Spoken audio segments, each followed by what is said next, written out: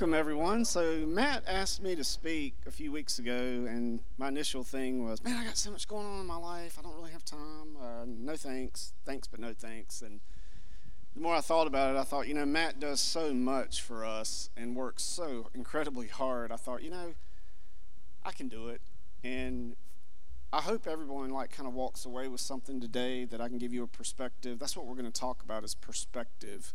That maybe you've thought about, maybe you need to be reminded of. I certainly got a blessing out of it just studying it this week about how perspectives can change over time, how perspective versus perception can certainly influence, or perception can certainly influence perspective. But, looking at it through more of I'd say more of a spiritual, long-term goal, in-game goal, I think perspective is very, very important. So before I go any further, I want to thank the musicians. Has everyone not our musicians, our praise team's pretty incredible. Let's give a hand. Yep. They work very hard and behind the scenes, to get prepared. But they do such a great job. It's such a blessing. And I know Riley's not here this week. We'll talk a little bit more about her trip to India. Mark will cover that at the end. But yeah, it's just such a blessing to have a praise team that's so committed to worshiping through music and their voices. And I just get such a blessing out of it. So I wanted to at least call them out. So we're going to start, if I can figure out how to work this thing.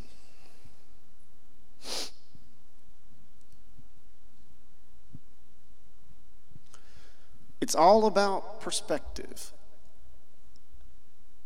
And then going back to looking at definitions of perspective. So perspective has a couple of different applications as far as definition. You can have perspective drawings, you can have perspective designs, but the one that I want to focus on today is the noun definition, and it's a particular way of thinking about something, especially one that is influenced by your beliefs or experiences. So we all have perspective. Now, interesting enough, perspectives can change, and quite frankly, they should change. And a lot of people, me included, have gotten perspective and perception kind of utilizing those as the same thing. They're not. So what is perception? Perception involves the way we view the world around us. It adds meaning to information gathered via 5 senses of touch, smell, hearing, vision, and taste. Perception is the primary vehicle through which we come to understand our surroundings and ourselves. Love that image. Who's seen the image of the cat that thinks it's a lion? Who can't relate to that? That's a great visual cue. And I have a lot of slides today. So I'm a visual person. That's the industry that I work in, is visual advertising. So for me, I love slides. I just think we'll go through some quotes. We'll go through 5 steps that we can, I don't want to say improve our perception or even a perspective. I'd say 5 steps that are just healthy steps that will allow us to open our mind to making sure our perspective is a perspective that's pleasing to Jesus. And what we'll find is that when we are doing these things, our lives improve. Life is hard. Is life easy for everybody in this building? It's hard for me right now. Life is hard. And that's one of the things that's so incredible about being able to come to TAF and support one another and look after each other. Just a friendly hi. A friendly, are you doing okay? And sometimes, quite frankly, I tell people I'm okay and I'm not. And that's probably not a best practice. But life is hard. So I think our perspective is crucial, that we can maintain and we can stay focused on what's most important, the end game. What's the end game? Where are we trying to get to? Because we talked about it in Sabbath this morning. Pastor Costin mentioned that, or even Mike mentioned that you're not going to take any of this stuff with you. They're not going to throw your money and your cars and your gold or anything else in your casket. There is an end game that we all have to be working towards. So for me, this week, I was really kind of opened my eyes that these principles that I'm going to talk about will help us sharpen, I think is the right word, sharpen our perspective. The perspective is more important than the perception. So the perception is you notice something, you're influenced by it. It could be the music, it could be the emotion, it could be the visual cue. But the perspective that you walk away with is much more important than the perception. I pulled a few things here that I thought were really interesting. This is, I can't remember what they call this type of photography and imagery, but it's definitely based on perspective. And I just love how all of these images are, at first glance, they appear one way, but in reality, there's a little more involved, and it's about depth, and it's about content and composition.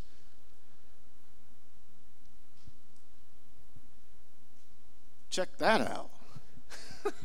I mean, at first glance, it's like, what is that? But it's interesting how the angles and even the how things are composed in a shot will affect how we view that, initially. What's your first thought? This one's even better. I mean, I had to look at that a couple of minutes to really okay, well, that's what they did. That's really the bird's eye. Another one. Now this is how in the world?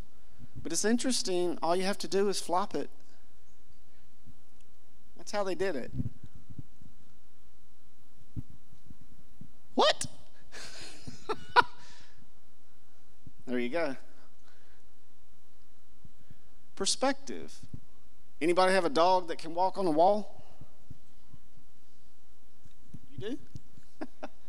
Well, maybe things are not quite as they seem.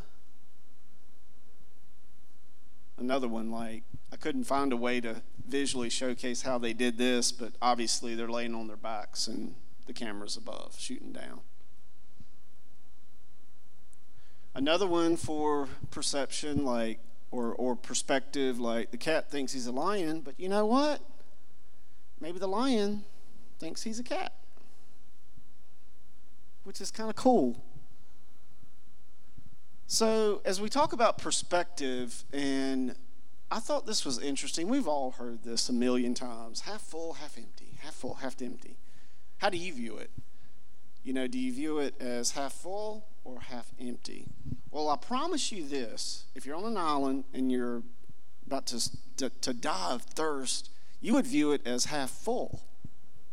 If you got plenty of water, you're not even concerned about water or thirst, you would perceive it as half empty. Well, what about this idea?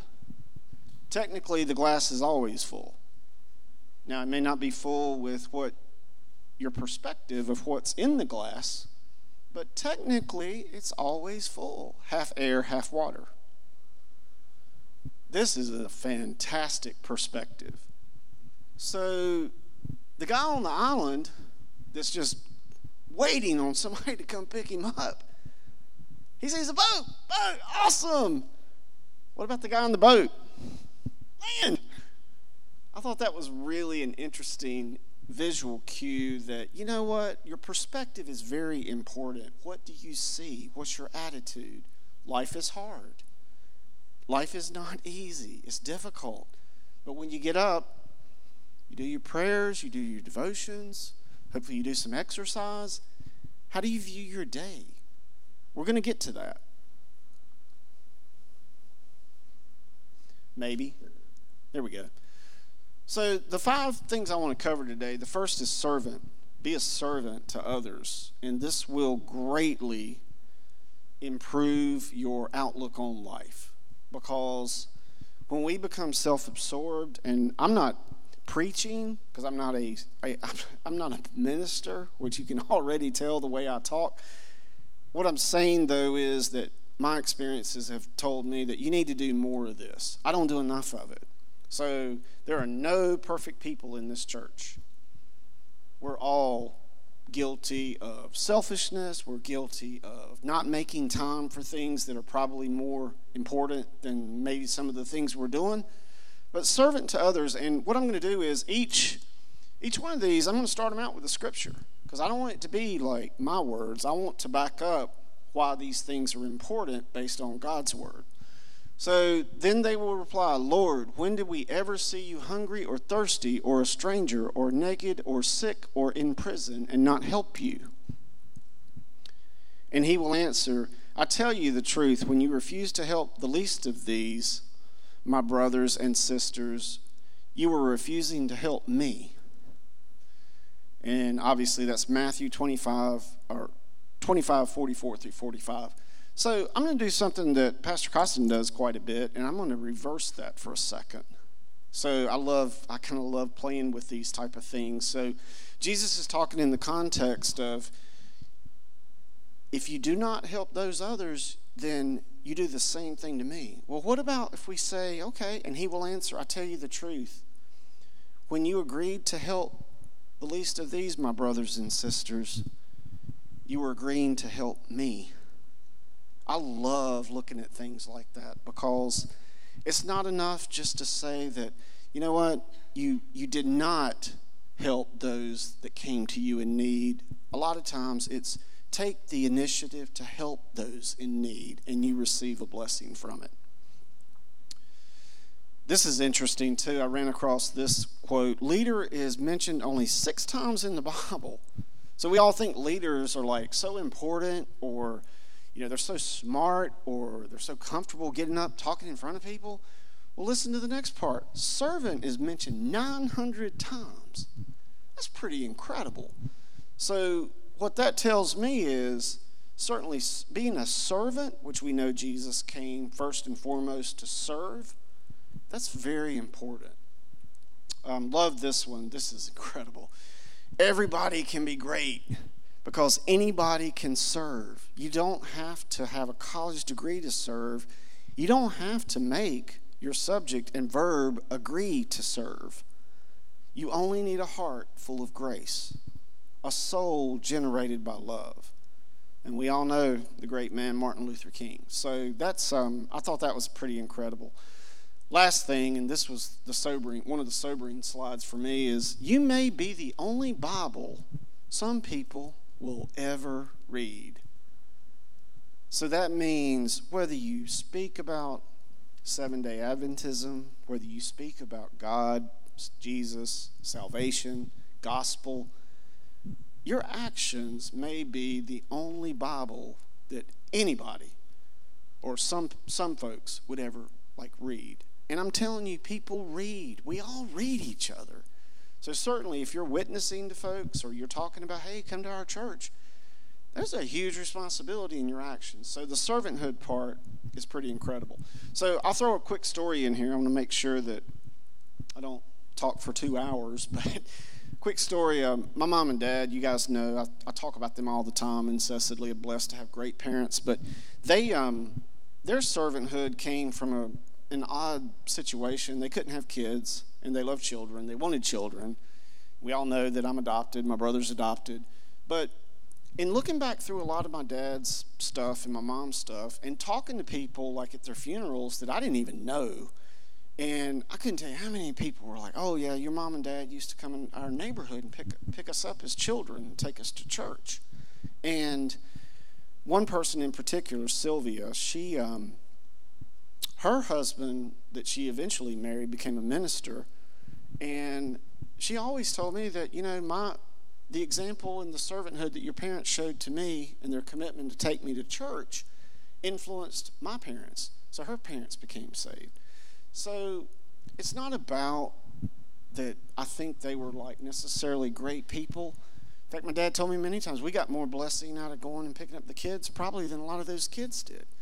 But that's what's important. That's the end game. Number 2, be honest. Show honesty. And honesty, we'll get to it, but honesty, let's read the verse first. Therefore, having put away falsehood, let each one of you speak the truth with his neighbor, for we are members one of another. Ephesians 4:25. Love this. In time, lies bring turmoil, where honesty brings peace. Being honest with yourself takes courage. Once you've done that, you'll find the courage to be honest with others. So honesty isn't just about making sure you're honest with your friends and your family. You got to be honest with yourself too, because I don't remember the quote, but there's a quote that's utilized for several different religions, and it's the true meaning of salvation is being honest, because we have a tendency to try to deceive ourselves and not really be honest. This is a great one too. God's truth will always win over Satan's lies. Number 3, integrity. I think integrity should certainly be high on all of our list. Integrity is hard though. For we are taking great care to do what is right, not only in the eyes of the Lord, but also in the eyes of men. I thought that was interesting. We think so often about, you know what, I'm doing what God wants me to do. I'm pleasing God. I'm doing everything I can. Failing sometimes, I'm succeeding sometimes, battling this thing. But I thought that was interesting. It's important too that we have integrity and we do what's right in the eyes of men. So why is that important? Integrity is choosing your thoughts and actions based on values rather than personal gain. I thought that was pretty incredible. Is you're getting to where is your treasure? Like, what is important to you? Is it your possessions or personal gain? Or is it literally you want to please God? I love this one. This is one that I've seen before, but I saw it in different contexts. Integrity is when our words and deeds are consistent with our intentions.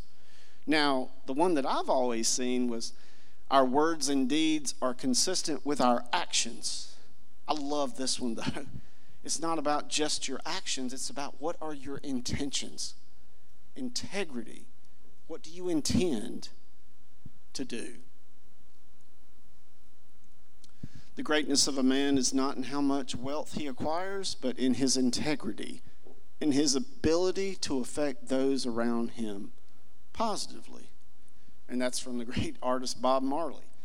So definitely, I think the integrity aspect, and another story.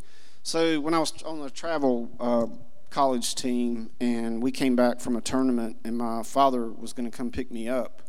He had to pick me up, and my flight was delayed out of Greensboro, and it's like 2:30 in the morning before we finally got everything unloaded and in the car. And we're driving down 68 and coming back home. He's going to drop me off. And we're just talking, and we come up on a light, and it's red. Well, there's no cars for miles. And so we're coming up on it. You can have full visibility, and he stops. I'm like, what are you doing, Dad? Like, why'd you stop? He's like, light's red. We kind of sat there a little awkwardly, and he looks at me with this really stern face, and he's like, what would you do? Would you stop? I'm like, I don't know, maybe. But I definitely go through it right now because nobody's coming. It's not changing. I'll never forget this. And I said, well, Dad, why in the world are you sitting here? Like, why did you stop? And he said, I always stop. So the application I've been to apply, or the way I've been able to apply that to my life is the more you do something and you do the right thing, the more it becomes a habit and it becomes easier. And when you're challenged, I just thought that was an amazing, and I don't think he really intended that to be a lesson to me. I think he was just being honest. He was like, you come up on a red light, you stop. I always stop. I don't compromise for convenience. I don't compromise because I'm in a hurry. That's discipline. And that's, to me, that's a great example of integrity. you always do the right thing. And you don't always do the right thing just for the other individual. You do the right thing for yourself. Love that. Like that is something I can still see it to this day when he told me that. So now we're going to talk about respect. So we'll start with the verse. So in everything, do to others what you would have them do to you, for this sums up the law and the prophets. Matthew 7:12. I love some of these quotes. Respect is probably one of the things that is the biggest problem in our society, is people do not respect each other. They do not respect experience. They do not respect what you've gone through. Sometimes we don't respect or even think about what they've gone through. And the respect for human life and safety. So respect is huge.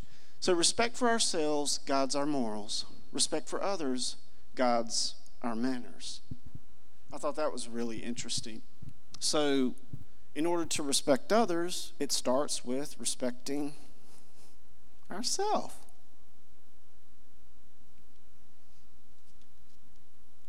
Oh, wow, this is a great one too. Show respect to people even when they don't deserve it. Respect is a reflection of your character, not theirs. Which, again, hard to do, but important. If you have some respect for people as they are, you can be more effective in helping them to become better than they are. Now, we talked about covetousness this morning, and a big part of covetousness is not only, I want that, like I want that, I want that, I want that. It's also, flip side is, I don't want them to have that. They have a big boat, like they shouldn't have that, I should have that. And sometimes even just, they shouldn't have it. Like, who do they think they are? That is selfishness, that's sinful.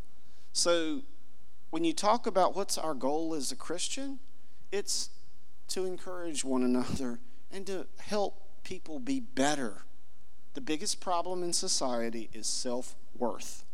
People feel like they've done so much that there's no hope. This is all I can be. I'm not good enough. And then that path just goes down, down, down. And who's pulling that individual or those families down that entire cycle? It's the devil. It's sin.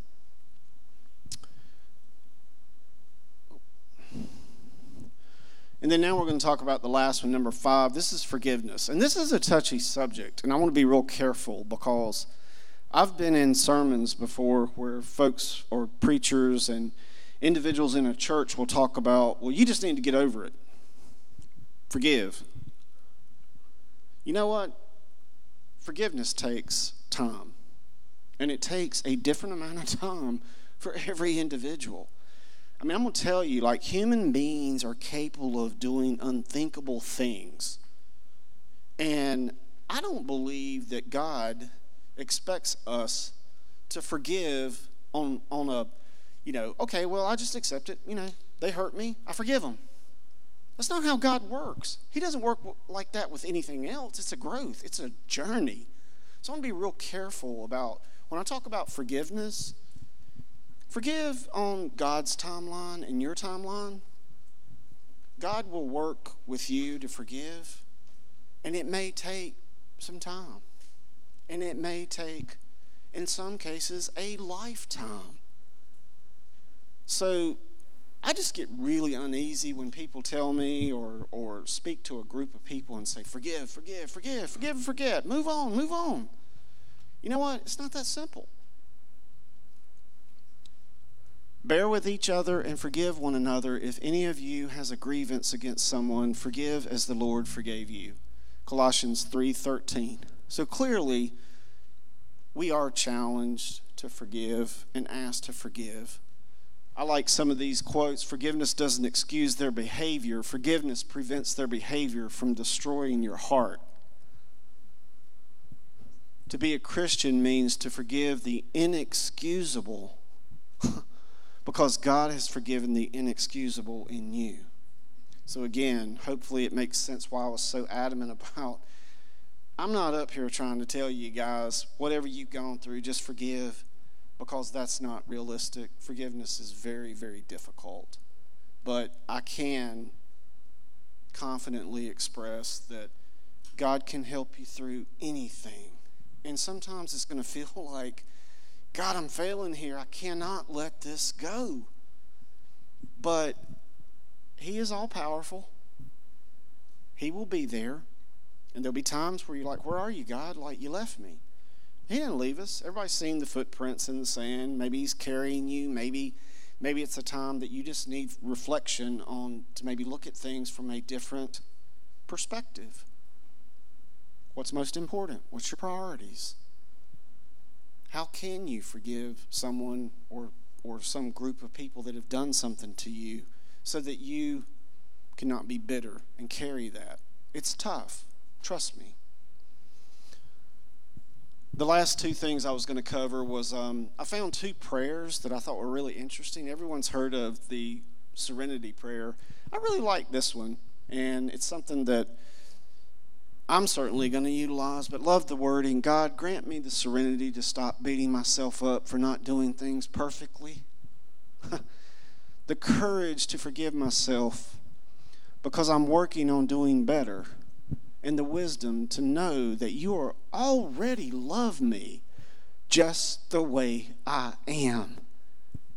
That is powerful. So that means I don't have to be perfect. I don't have to be transformed into this incredible church member or this incredible speaker or Sabbath school teacher or a teacher of the kids group. I don't have to do those things. God, you already love me just the way I am. And He sees potential in each and every one of us.